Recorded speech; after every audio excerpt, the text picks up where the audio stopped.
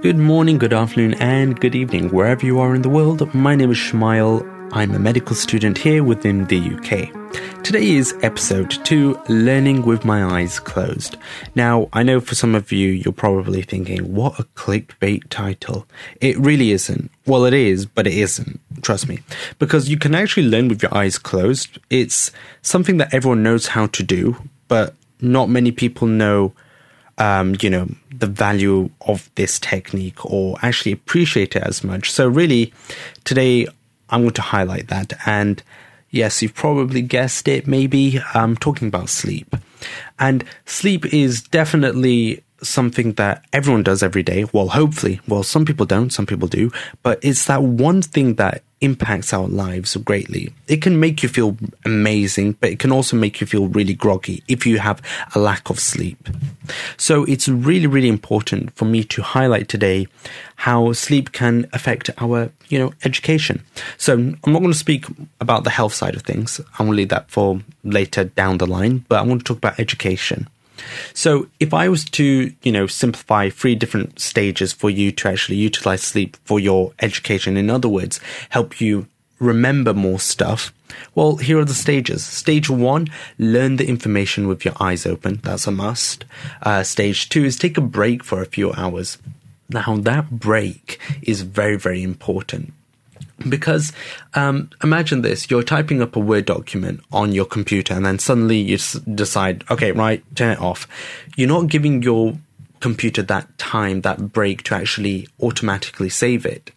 Whereas if you, Control S or manually save it, you're actually giving it time to process the information, and whilst in the background you might be surfing the internet and it will automatically save. Likewise with our brains and stuff, you've got to give it time, you've got to give it a break to actually save all that information that you've spent learning throughout the day.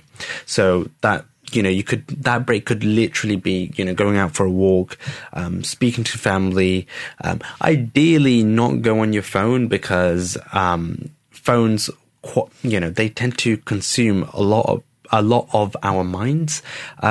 Phones, technology, that's another thing. There's a lot of stuff to talk about, in terms of technology and how it's, taking over our minds and stuff. But anyways, that's for a different day. But what I'm going to be talking about is sleep and how to actually utilize sleep correctly. Now, when we go to bed, there's this phase that we go through, or our brain goes through this certain phase, and it's called storage. Now, visualize this, right? Now, close your eyes for a second and visualize this librarian.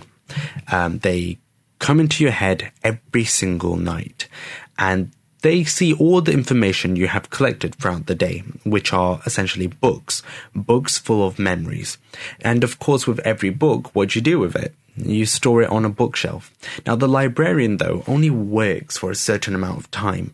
So the less time your eyes are closed for, or the less time you sleep for, the less books are stored, and then therefore any remaining books or any remaining information that you've collected throughout the day will be chucked in the bin with the rest of the lost memories, and then suddenly the bin will overflow, and then it will get burnt, or whatever the process is of getting rid of the memories in your head. But that's just a visualization to express what our brain does in the night. So this is basically emphasizing the importance of having a good night's sleep and a long night's sleep.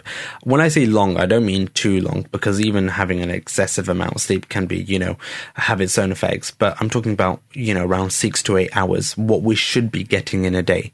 Now, when you reach darkness, it's so important to rest those eyelids of yours. But as with any exam preparation, of course, we all know, if you're a student, you'll definitely know that you will try and power through the night. You will do an all-nighter, but you really do need to prioritize your sleep more. If you prioritize your sleep more, your sleep will prioritize you in terms of it will give back a lot more than you actually think it will. And so it's very, very important to actually give sleep its value.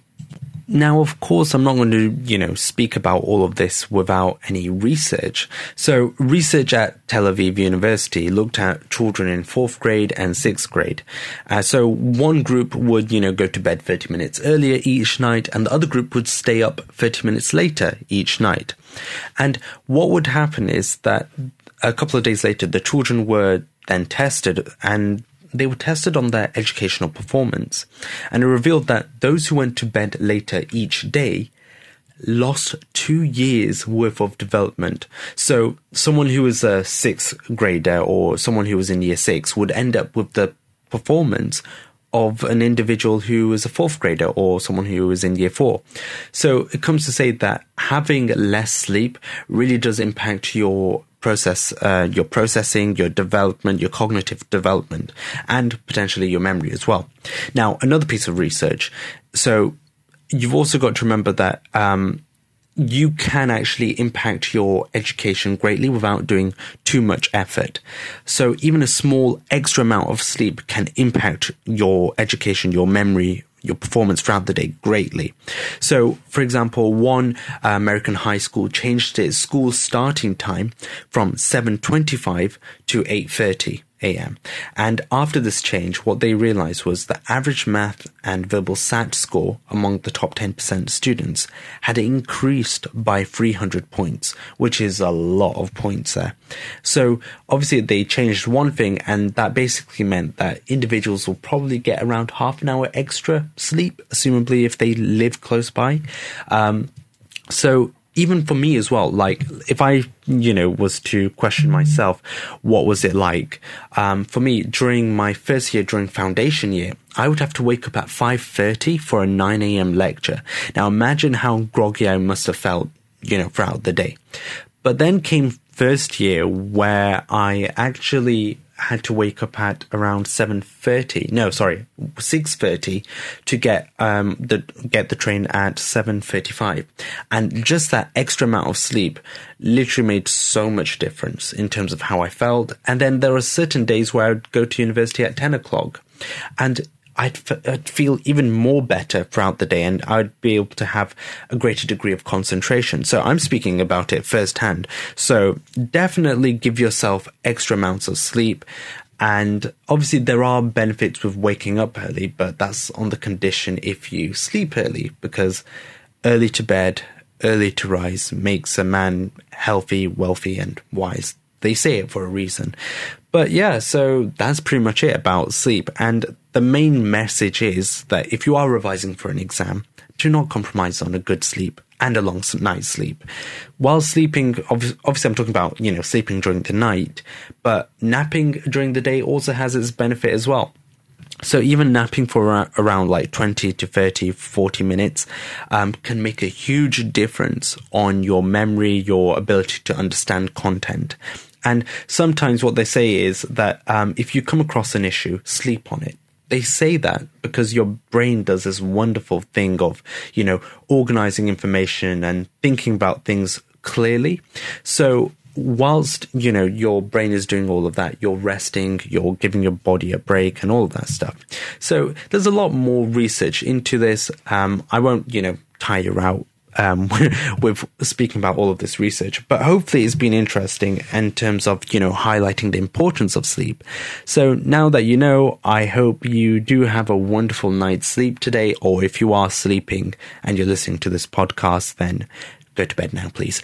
But anyways, I hope you have a wonderful morning, afternoon, and evening. And like I always say, stay happy and keep smiling.